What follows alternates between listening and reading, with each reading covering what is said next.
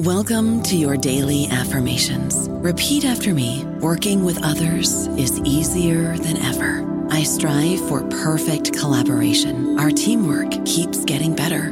Yeah, affirmations are great, but Monday.com can really get you the teamwork you desire. Work together easily and share files, updates, data, and just about anything you want all in one platform. Affirm yes to start, or tap the banner to go to Monday.com.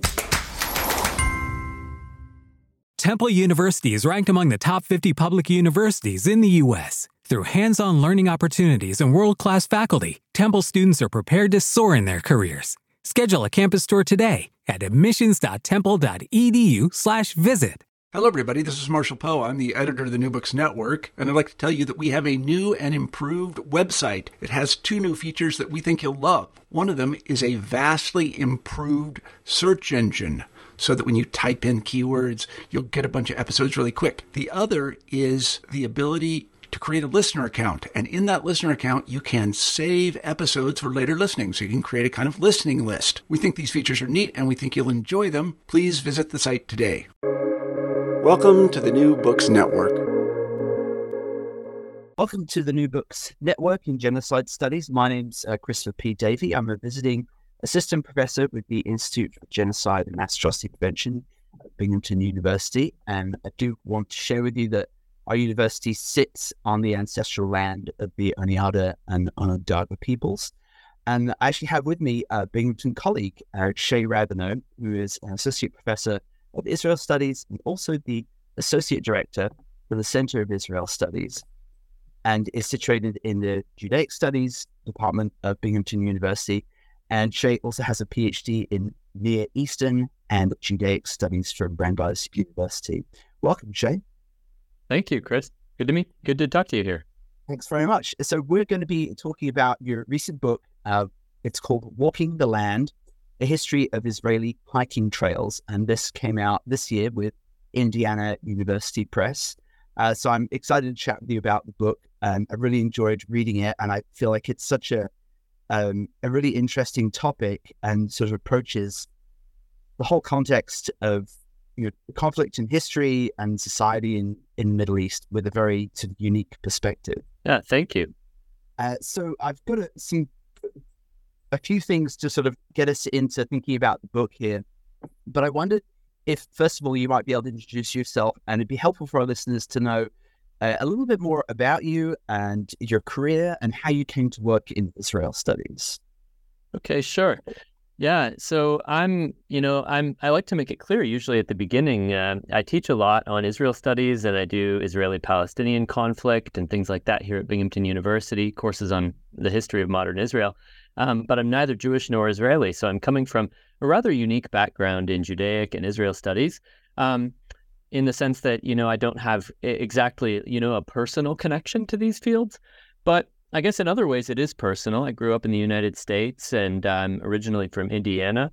Grew up with a Christian background and grew up reading the Bible and things like that. So like many people, I became interested in Israel and I guess the Holy Land, as people sometimes talk about it, when I was young, just kind of reading about it in the Bible or seeing maps and things like that. So I guess in that sense, my connection isn't that unusual for, a lot of Americans kind of have that sort of background. But when I was an undergrad, I went out to the University of Oklahoma and I became interested in the Middle East. And I traveled in Morocco for part of a summer, and then I came back and studied Arabic. Then I had the opportunity to travel to Israel, and I saw Israel and some of East Jerusalem and the West Bank, and I thought I would begin studying Hebrew as well. So I really got into the languages of the Middle East and became interested in the cultures. I was a journalism major starting out, ended with an English creative writing major. So I was interested in writing about that part of the world and exploring it. And I ended up getting a job working for a tour operator who ran tours in the summertime in Israel for kind of, Holy Land pilgrimage type things, taking tour buses and seeing holy sites, mostly in Christianity and Judaism, some Muslim sites as well. And after a few years of doing that, my interest just continued to grow, but I wanted to be able to see more of the country. And so I I had been a Boy Scout as a teenager and things like that, and thought, wow, how cool would it be if it were possible to put on a backpack and go backpacking across the country. And I didn't know that it was possible, but by then I had made some Israeli friends and I was fairly fluent in Hebrew, and found out that it was indeed possible. And not just possible, but that there are, thousands of kilometers of trails that spread across the country. So I got into Israel studies sort of that way. I began walking across the country. I did a few really long walks, including one on the Israel National Trail. I spent 30 days walking the length of the breadth of the country in 2006. And then over time, I started considering graduate programs and got into the PhD program at Brandeis in Near Eastern and Judaic Studies, where just as I continued studying Israeli and Jewish history, I started to think, wow, those trails that I explored actually could be something worth studying. So that was kind of where it all began for me. Well, it's quite a fascinating background, right? And a very, I guess, unconventional way of getting into a given topic. Not a lot of people sort of come in from the field, right, in a relatively non-academic way, which gives you, I think, again, adds to that unique perspective. Mm-hmm. So I was wondering if, in a few words, you could tell us what the book is about. Yeah, so Walking the Land, it's subtitled "The History of Israeli Hiking Trails," and that's what it's about. And I think that that in some ways that it sounds too simple, right? I mean, a history of Israeli hiking trails, some people might mistake it as some kind of guidebook or something, right? We're just talking about interesting trails and how they came to be or something like that. It's about a lot more than that, though. So Israel has this massive hiking trail network, right? About 11,000 kilometers of trails in a country that is around 20,000 square kilometers, I think. So if you kind of do the ratios on that, Israel, for its kilometer by kilometer, is one of the most densely waymarked countries in the world. So it has more trails for its size than almost anywhere else. That was interesting to me. And as I went and I hiked across the country, I also had the sense that when I walked, people spoke to me in ways that surprised me. If I were on the Appalachian Trail in the United States and I met a hiker from overseas, I might say, well, what brought you here or what made you interested in the trail? But they wouldn't really have to explain why they were hiking, right? I mean, it's a great way to see America, and there are lots of interesting places and interesting people. So Israelis always seemed surprised that I was out there on the trails. And it wasn't just because their trail network isn't publicized in English. I mean, that's another interesting thing. There's just no English language maps, guidebooks, things like that. And this is a country that gets 3 million tourists per year. So right away, I wondered why so many people come and visit this country from overseas. There's a very active Ministry of Tourism. I mean, tourism is a huge sector of Israel's economy. And yet, this big network of hiking trails was essentially unpublicized, inaccessible to anyone who doesn't have some fluency in Hebrew. So that was kind of where I started. Why did this trail network take shape here in the Middle East? It's the only one out of all the neighboring countries that really looks the way it does. I suspected that had to do with Israel's unique history, right? Being born from, Zionism, a movement that largely began in Eastern Europe and, in which Jewish immigrants came to Palestine.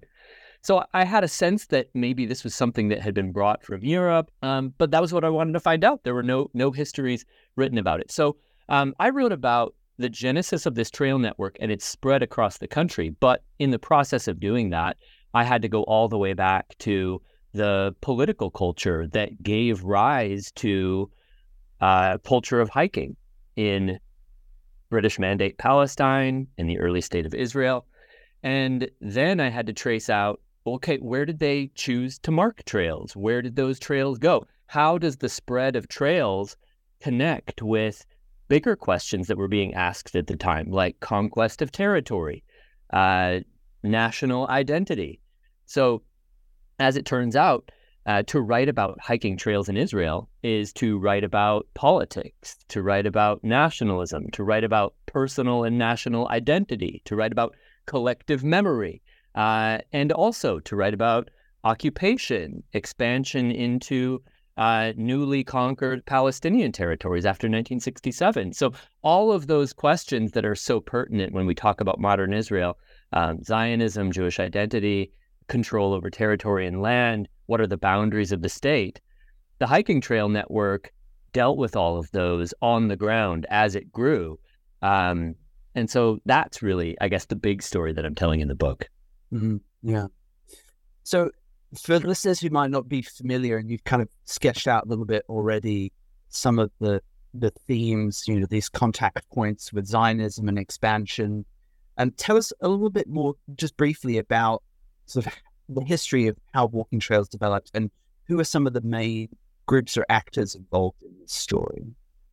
So hiking trails begin in Europe. I mean, hiking trails as we know them now are a pretty modern phenomenon, right? I mean, and people have walked forever, but hiking trails are a thing that really only become prevalent, I suppose, or recognizable as we might know them now in Europe in the late 1700s, 1800s. There's this culture of mountaineering and climbing, Mont Blanc, the different peaks of the Alps. So that culture really starts to grow throughout the 19th century in Europe, but waymarked trails don't appear until the 1880s in Bohemia, so today the Czech Republic. And Czech-speaking hikers began waymarking routes so that youth hiking clubs could go out and walk. And the first trails they marked were marked in red and white, the colors of the Bohemian crown. So I think there's maybe some connections to national identity even there in Europe from the very start. But hiking, of course, became even more connected that way. I mean, there are big youth movements in Europe, like the Wandervogel in Germany, that grow and evolve. The scouting movement that begins in the UK also spreads across the continent. And so as you get into the early 20th century, hiking and trails are becoming very common. Zionists in Europe, Jewish nationalists who wanted to build a state in Palestine, began thinking about hiking and trails as ways in which young Jews could reconnect with land in a way that might make them equipped to build a modern state and to once again, I guess they saw themselves as being very unengaged with nature and land and the physical world. They wanted to become rooted in the earth. And so there are Jewish philosophers and thinkers like A.D. Gordon, for example, who take this labor Zionist approach to reconnecting with land. So hiking became important for early Zionists who were going to Palestine and Zionists in Europe who were preparing young people to go there. It's really not until the 1930s and 40s that hiking in British Mandate Palestine by Jewish hikers starts to become more systematized. I won't try to tell the whole story. I want to keep it brief, but in 1947, a group of paramilitary youth hikers from an organization called the Palmach, they begin marking a trail on the very cusp of the United Nations vote to partition Palestine. And they marked the first trail marked in red and white, very similar to those Czech waymarks that I mentioned earlier. And they essentially kind of import this European system to a mountain on the shores of the Dead Sea. After Israeli statehood, the trails lie dormant for a little while. Hikers are ranging across the country, wanting to know this territory, know this country, become part of it, make it theirs, and realize their control over it. But it's only after, a lot of series of hiking accidents that in the 1960s, they begin waymarking networks of trails in earnest. But once they start doing that, trails become wildly popular across the country. They spread first from the most far-flung border zones where it was really glamorous for young hikers to go and explore.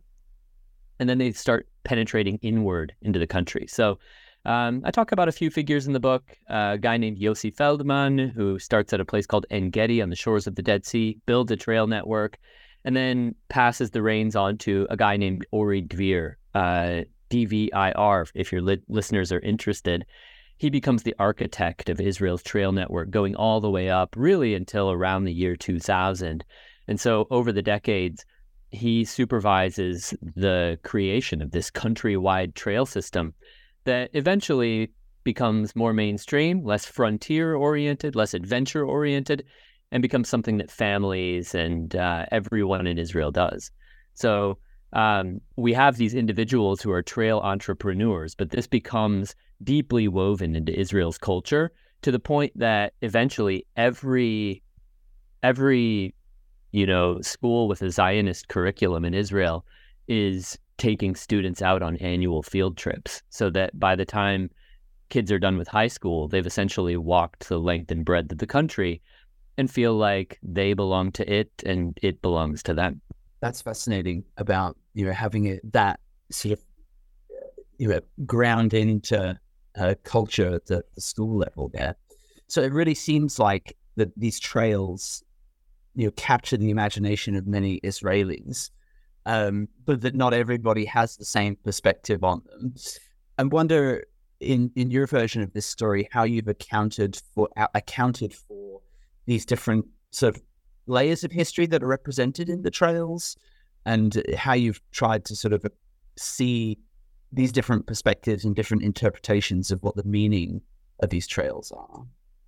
Yeah, that's a cool question. I think, when these hikers come to Palestine, some of these folks in the story they're familiar with European country or European hiking, traveling those countries on foot.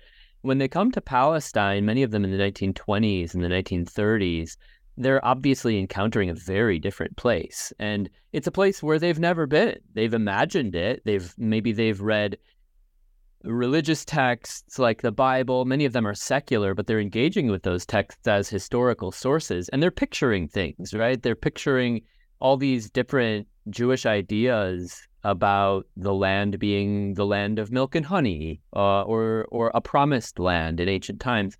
So they may envision all kinds of things, but when they encounter Palestine in its reality, with a vastly majority Arab population, all the place names are in Arabic, unless these hikers themselves go out and try to resurrect old Hebrew place names that are identifiable from the Bible and things like that.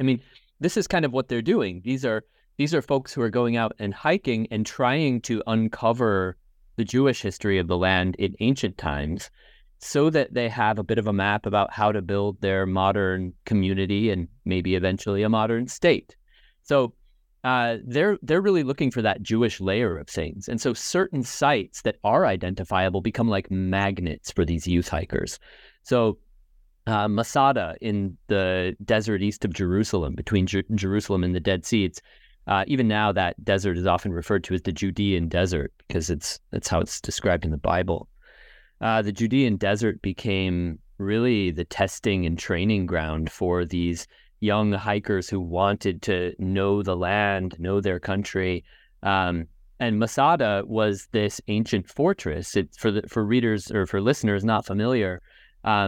It's a mountaintop fortress that was built by Herod the Great in the 1st century BCE as kind of a redoubt, like a place where he could retreat in times of chaos. But it was also his winter palace. So Jewish rebels ended up taking it over during the period of Roman occupation, and they hid out on the mountain. And there's this legendary thing that takes place. The historian Flavius Josephus writes about the 960-some, occupiers of Masada are holding out against the Romans. And when the Romans finally try to take them over, they're about to breach the gates. After a month-long siege, the Jewish defenders commit mass suicide, rather than surrender to Rome.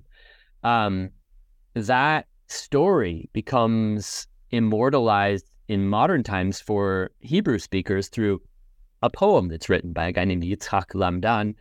And that really brings Masada back to the forefront of the Zionist imagination, I suppose, the Jews who were interested in coming to Palestine and settling there. So Masada became a civil religious pilgrimage destination even before Israel was established as a state. And so if you were a youth hiker, you would be excited by this challenge of getting your gear, getting your equipment, and trekking through this very difficult, dangerous terrain of the Judean desert, right? Overlooking the Dead Sea, the lowest point on earth, navigating these canyons and cliffs, and making it to this ancient site where Jews used to climb the same path that you climb up. I mean, right? It was a way to connect with what ancient Jews were doing in a very visible and visceral location with ruins still stacked up on top of the mountain, but with no signs, no handrails, right? There's no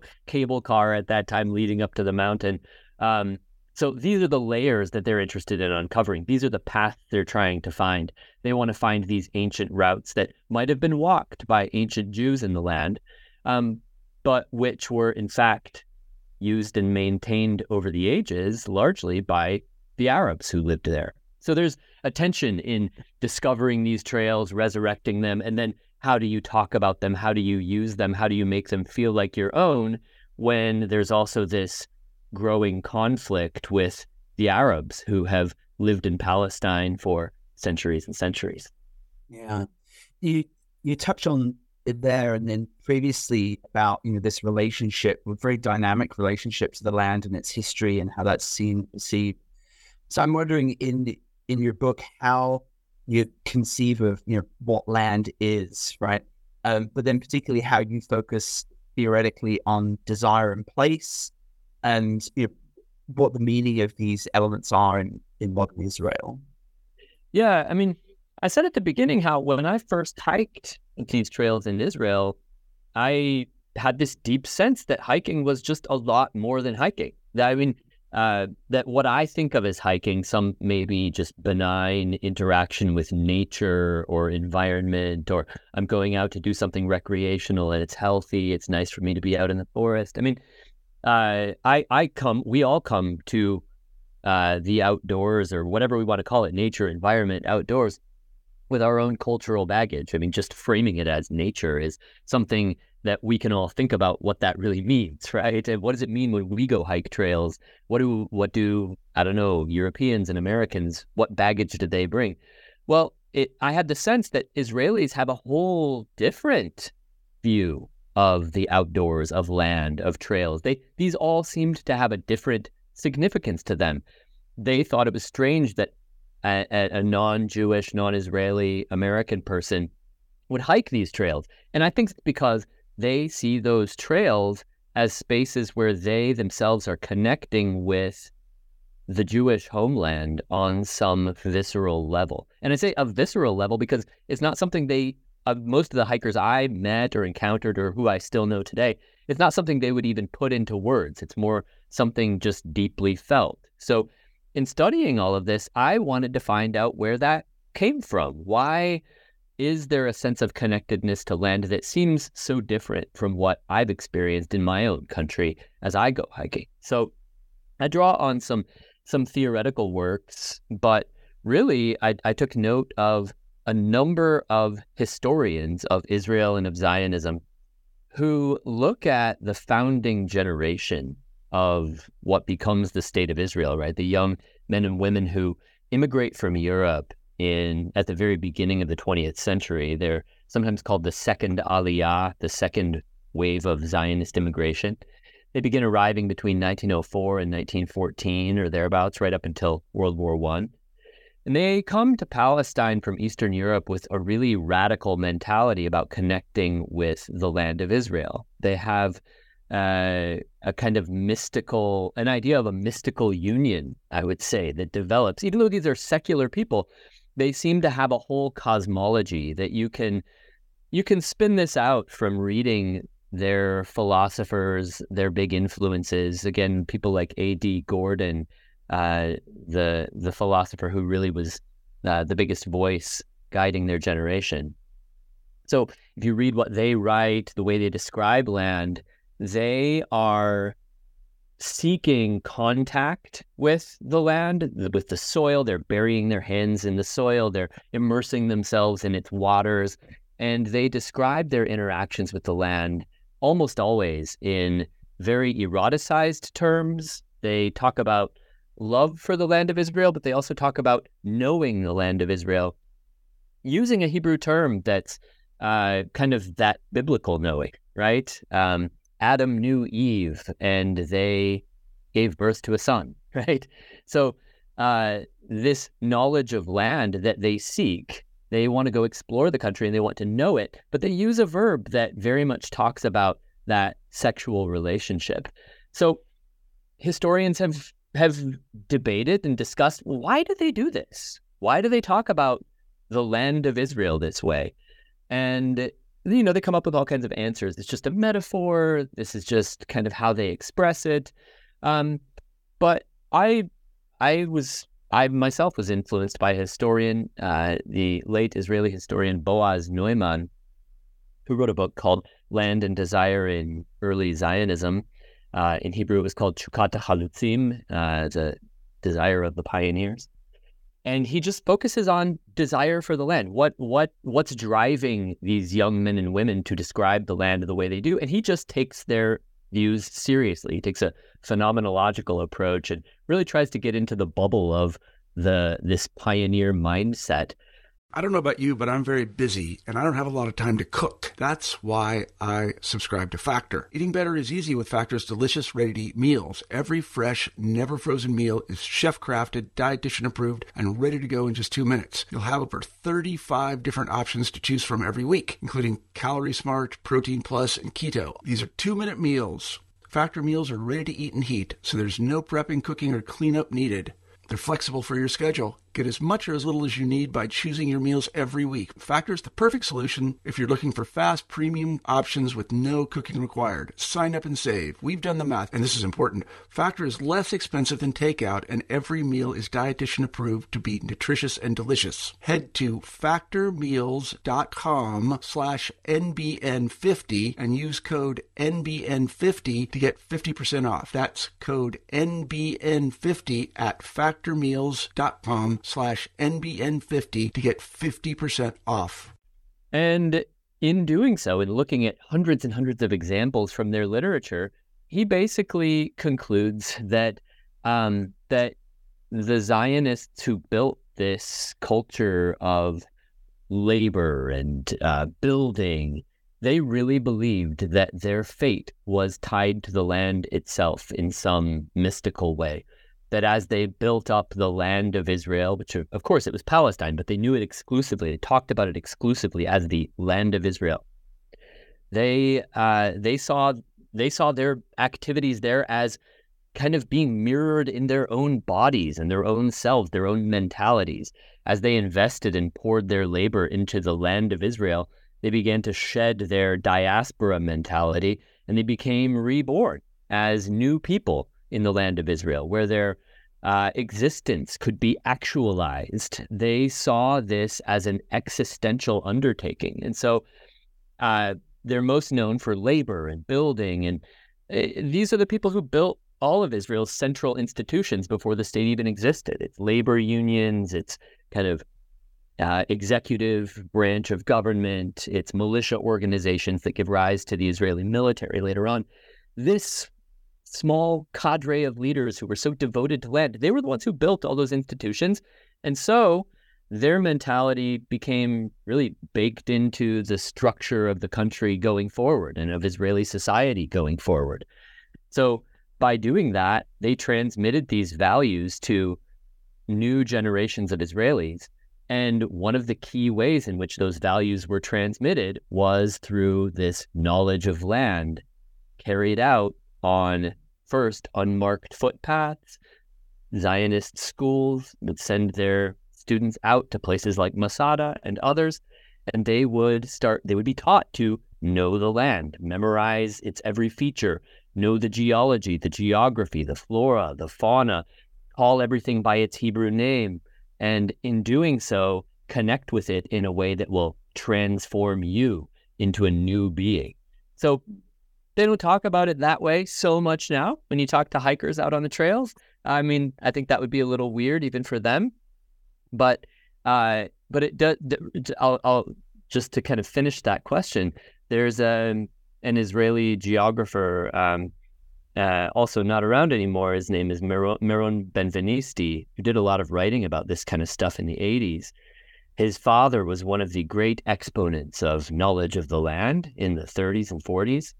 And Meron Benvenisti, writing later in the 80s, he says, look, even as I look back on this whole culture, this nationalist hiking that I was involved in, he says, I see it as problematic, but I can't get away from the idea that somehow the land of Israel is the only real land on earth, the only one worth connecting with and engaging. And he says, my friends make fun of me when I go to New York City and I say that the trees in Central Park don't seem real to me, because the only place where trees could actually be real would be in the land of Israel. So even someone who can look at it critically and step outside the bubble, he's writing much, much later, decades later, and saying, I still can't shake this sense. And this is true, he says, for many, many Israelis who love these trails and love hiking. That's fascinating. So it seems at this point that this has become this idea of knowing the land and of experiencing it, connecting with it through the trails has become so embedded that maybe it's unspoken truth in Israeli culture and society. Mm-hmm. Yeah, I think so. I mean, you talk to hikers and they might think that putting it in an academic framework seems a little rigid or strange. Mm-hmm. But you start talking to them about it, like, do you see this on a personal level? And before you know it, they're sharing stories about their own connectedness to the land. Mm-hmm.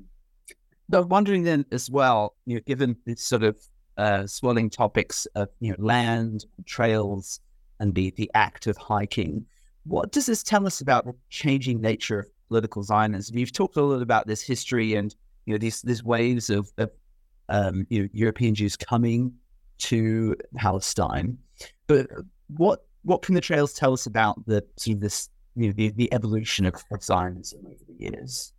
Yeah, that's another great question. I mean, if we look at the early history of Zionism, we almost have to talk about Zionisms, these different streams of thought, different approaches to what it means to build to build a new Jewish community in the land of Israel. Like, that's how they're talking about it.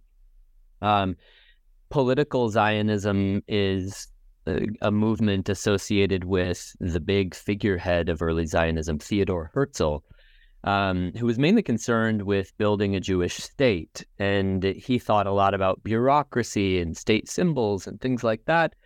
And he galvanized a movement. But then there were other Zionist thinkers who thought a lot more about culture, thought more about labor, and the roles of these things in building a state that's not just full of Jewish citizens, but a state that's inherently Jewish, a state whose structure and values are informed by Jewish ideas and traditions and history. So these are debates in the early 20th century. What's going to be the shape of this Jewish community being built in Palestine, and what will its values be? The people who really win out are the labor Zionists, the people who I've mentioned as playing such an important role in building institutions that will become central to the state.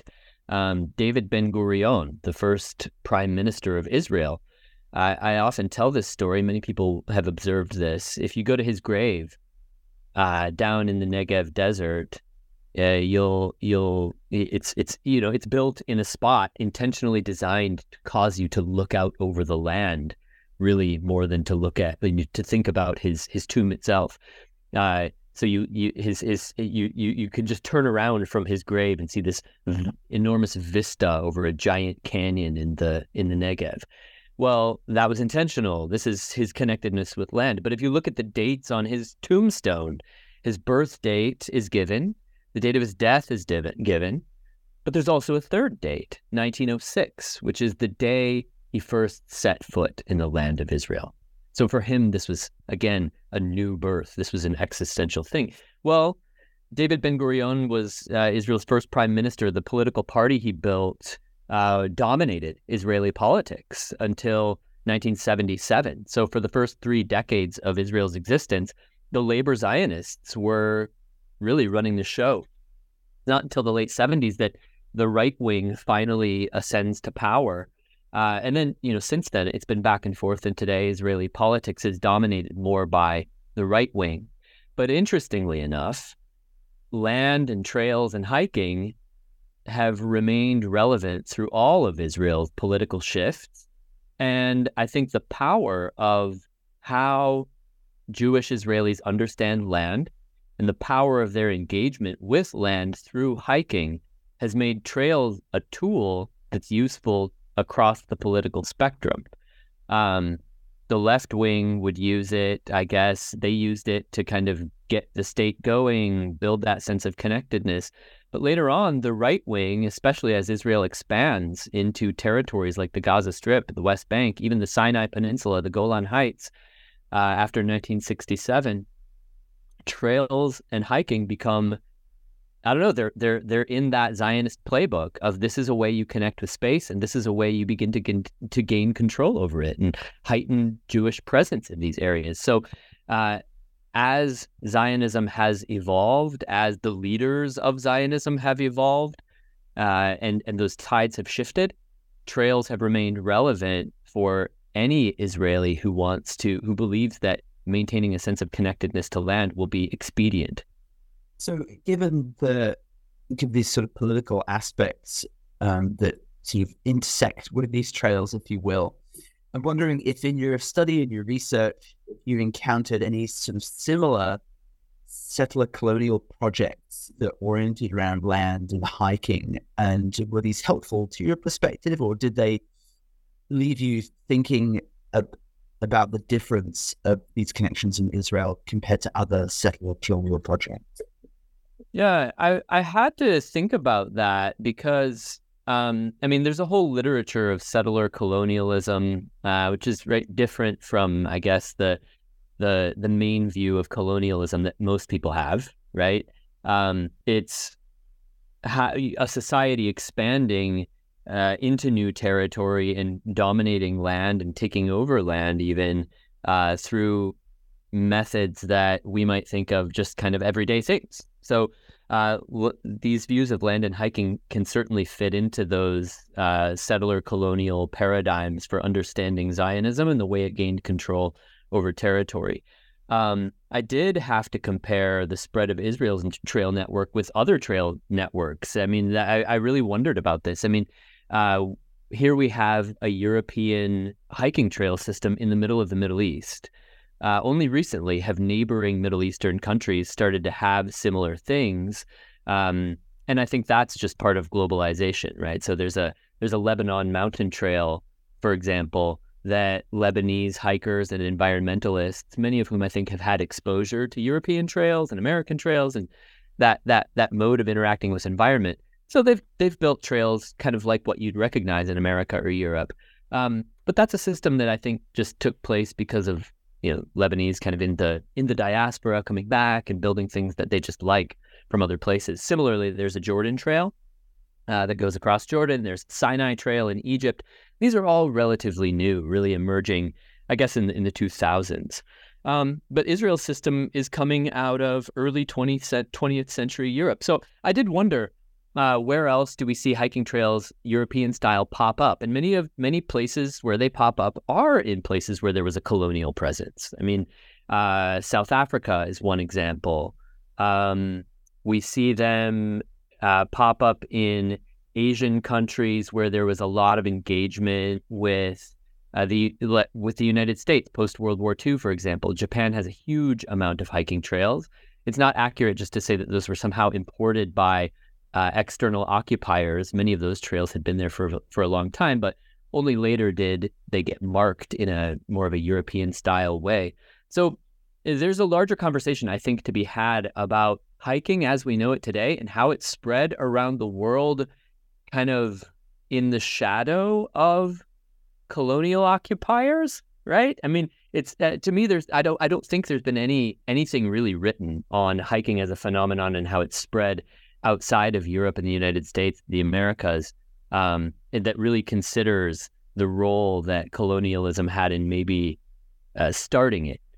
All that said, it becomes a hybrid phenomenon in most of these places. And so it does too, even in Israel. So there is that settler colonial aspect where Jewish society is able to use trails to project presence into areas it might not otherwise be able to.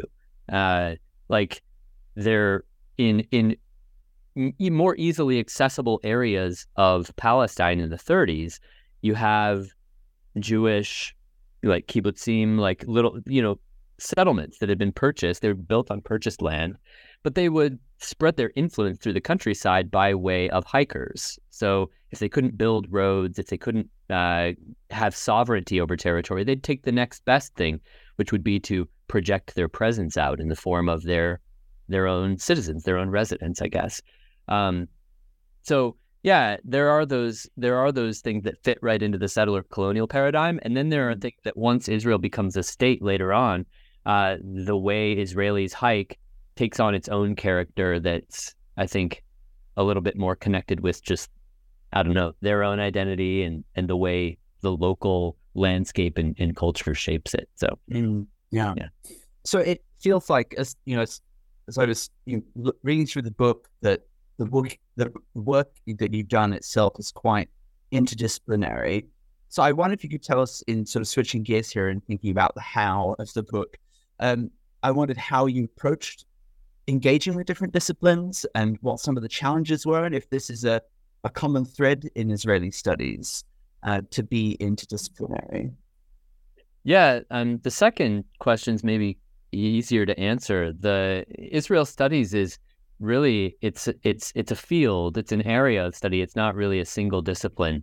So if you go to the Association for Israel Studies conference, for example, you'll meet people of all different backgrounds studying Israel in different ways from different perspectives. So their interdisciplinary approaches, kind of like area studies approaches, are really useful for understanding modern Israel. And I would even say Israel-Palestine. I mean, I think to understand Israel, you have to understand its history as Palestine, of course, but you also have to understand its connection with the occupied territories. I mean, they've become so interwoven. So even just the boundaries of what we mean by Israel studies have to be somewhat flexible, because we have to understand that there's a kind of a diaspora of Israelis living around the world that has an influence on what Israel is today. There's also these territories like the West Bank, the Gaza Strip, Golan Heights, in which Israel has differing levels of influence and control. There's the Sinai Peninsula that was occupied by Israel for a long time, right, for more than a decade. So, Israel studies is inherently an interdisciplinary thing. My work, I'm a historian, but this work is deeply geographic. I'm using a lot of maps. I'm trying to track the spread of these hiking trails across varied terrains and very just geographic areas in Israel. So geography is a big part. I had to delve into the literature of human geography, cultural geography, to think about the way societies are interacting with territory and using these different tools. Politics is obviously a huge part of this. That as you get into all these political debates over the future of different territories, there are big arguments. I mean, should Israelis, in the 1990s, when Israel and the Palestinians are talking about peace through the Oslo Accords, there are big questions. Should Israelis hike at all in the West Bank? Should they be marking trails in the West Bank? Should they be erasing their own trails in the West Bank?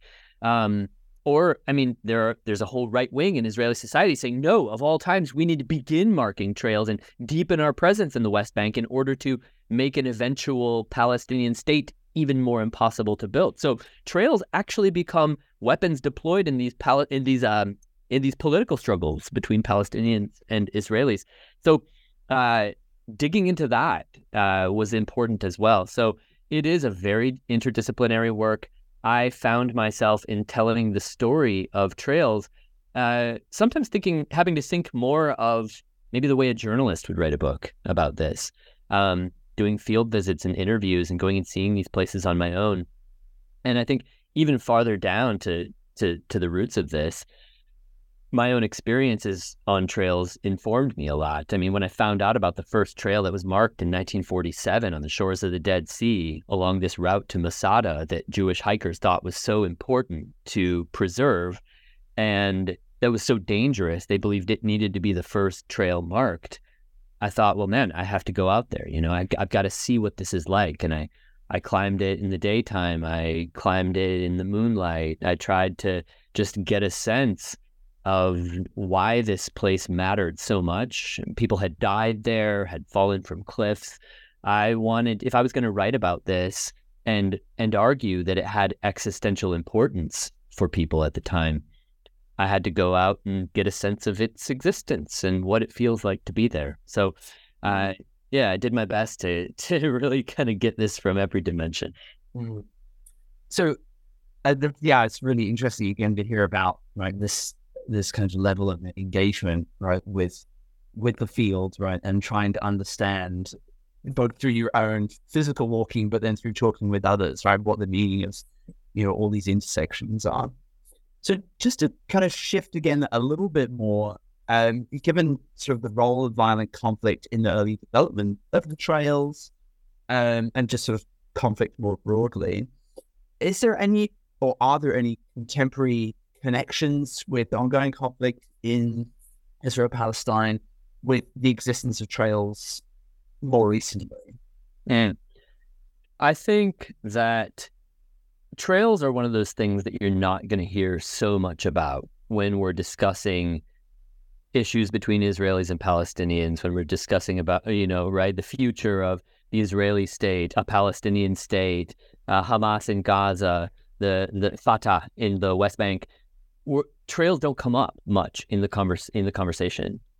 Nevertheless, I think trails tell us what's at stake for both sides, right? The trails become a lens into understanding the meaning of the land mainly for Israelis, right? I'm writing mainly from the Israeli perspective, but the idea of walking land is extremely important for Palestinians too. So whole books need to be written on this. Some great books have been written on it. One of my favorite books is a book called Palestinian Walks by Raja Shahada. And so that's kind of a bit of a starting point, I suppose, for understanding the other side of this, which needs to be told and understood. But since this is the side I've focused on in the book, I can point to some examples of where trails suddenly appear in these discussions of territorial control and even conflict. In 2010, I believe, Prime Minister Benjamin Netanyahu, who was Prime Minister then and is Prime Minister now, spoke at a national security conference, a very important one, at a place called IDC Herzliya, a university near Tel Aviv. And it had become a tradition for the Prime Minister to give an annual national security speech at this conference. And so I think it was the fourth annual Herzliya conference. Netanyahu takes the podium, and everyone's expecting him to talk about, who knows, Hezbollah in Lebanon, the Iranian nuclear program. And he begins talking about hiking trails. He baffles his international audience by saying that Jewish youth in the state of Israel are losing their attachment to Zionism. They're losing the sense of why there needed to be a Jewish homeland and a Jewish state. And only through resurrecting their connection with Zionism would it be possible to have a new generation passionate about the state and able to defend it and face its coming challenges. So I think the audience was with him up to that point. And then he says, here's the solution, hiking trails. And he puts a map on the screen of all these routes that he thinks need to be developed and historical sites, this constellation of historical sites connected by trails, and saying, look, Israel has a national trail, but it doesn't go to the right places. And we need to build new national trails that will. And it was a remarkable speech to me, because here he was speaking out of his own inherited connection to land through walking in trails. And he was speaking almost the way he would speak to a local Israeli audience who wasn't baffled. They weren't baffled by what he was saying. They understood perfectly the connection he was making, but the internationals didn't understand it at all.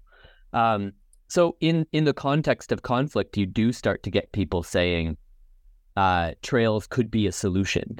One other brief example I'll give is that there, again, Israel's national trail, it's called Shvil Israel. It's just literally called the Israel Trail.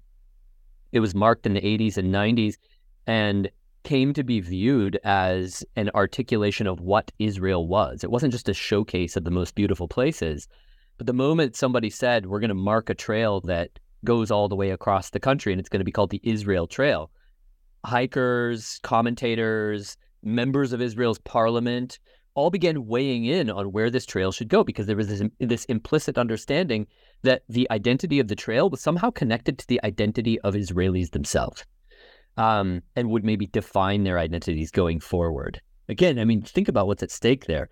So when the trail was unveiled, it didn't go to the West Bank at all. It didn't go to Jerusalem. It didn't go to Masada. It didn't go to the Golan Heights. All these places where you might think, I guess, nationalists might want trails to represent control over contested territory or kind of gin up this sense of old school Zionist nationalism at a place like Masada. Those are all left off of the route. So 2016, 2017, there were many other movements like this, but around that time, there was a strong movement to build the Eastern Israel Trail, which would be an intentional effort to make an alternative route that ran right through the West Bank and would give Israeli hikers the opportunity to walk that section rather than the section that just runs through pre-1967 Israel. So, yeah, I mean, during times when nationalist sentiments are high, you get conversations about what trails are actually doing to foster a sense of, identification with land. Mm-hmm. So I would say if anyone who reads my book, I would hope, gets a sense of the depth to which this feeling of needing to be rooted in territory, needing to be rooted in the land of Israel still plays a role in Israeli discussions. And so when we listen to people talking about what's going on right now at the time of this recording between Israel and Hamas in Gaza, when it's being described as an existential conflict for Israel, I don't think they're just talking in strategic national security terms. They're also talking about something that runs a lot deeper on a visceral and existential level for them. Mm. Well, thank you for bringing us into the present there. So just to round off our time together, I had a couple of last questions for you, particularly for you, wondering what you're working on now or something you anticipate working on in the future, either connected to the book or something completely different, perhaps. Yeah, my last, my most recent project involves something that began in the research for this book, for Walking the Land.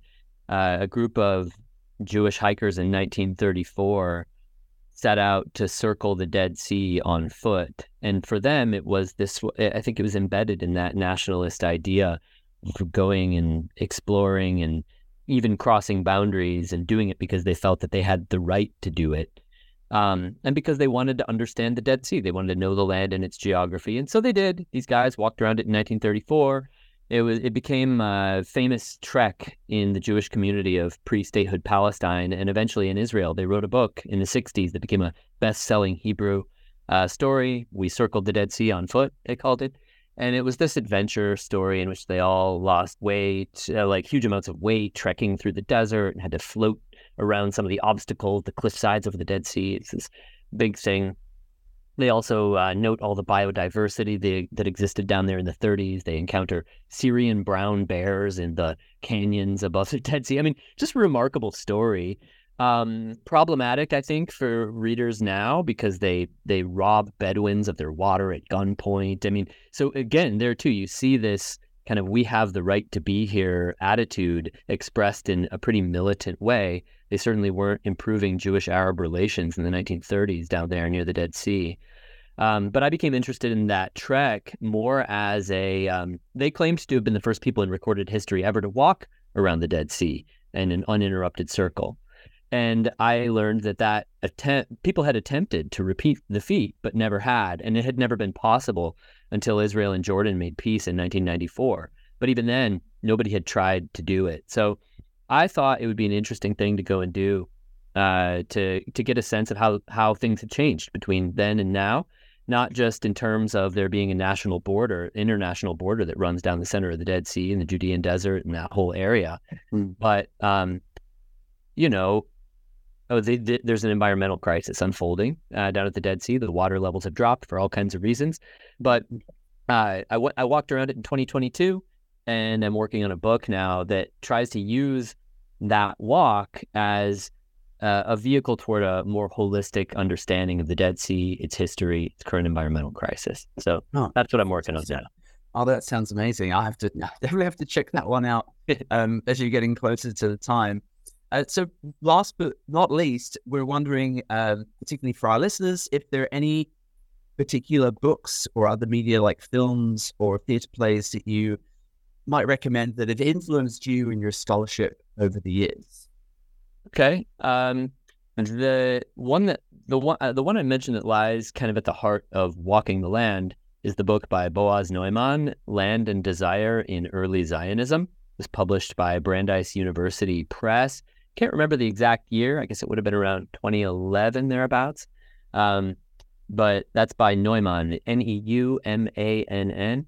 It's a wonderful book on the worldview of those early Zionist, that so-called pioneer generation. And then a more contemporary work is a great novel by one of Israel's most revered writers, David Grossman. He wrote a book called To the End of the Land. That was the English translation. I think it was from 2010. And it's a beautiful story about a woman who fears that her son has been killed in war and does not want to receive the notification that it has happened. And so she sets out on a hike of the Israel National Trail along with her best friend. And some people have called this just one of the greatest Hebrew novels ever written. It's this amazing exploration of what it means to be Israeli. To me, it's significant that David Grossman chose to do this, to set his novel on the Israel National Trail. And the actual story of the novel is maybe even more remarkable. Grossman himself was a vocal critic of Israel's ground invasion of Lebanon during the 2006 war with Hezbollah. And during that month-long campaign, Grossman was one of the voices in the wilderness, calling for a ceasefire. And his own son was serving in Israel's military in Lebanon. And on the very last day of the war, I believe the ceasefire had been agreed upon but had not yet gone into effect. His son was killed at the very final moment of the war. And that was what was going on for David Grossman while he was writing this book. And he himself went out onto the Israel National Trail in an effort to process these personal and national crises.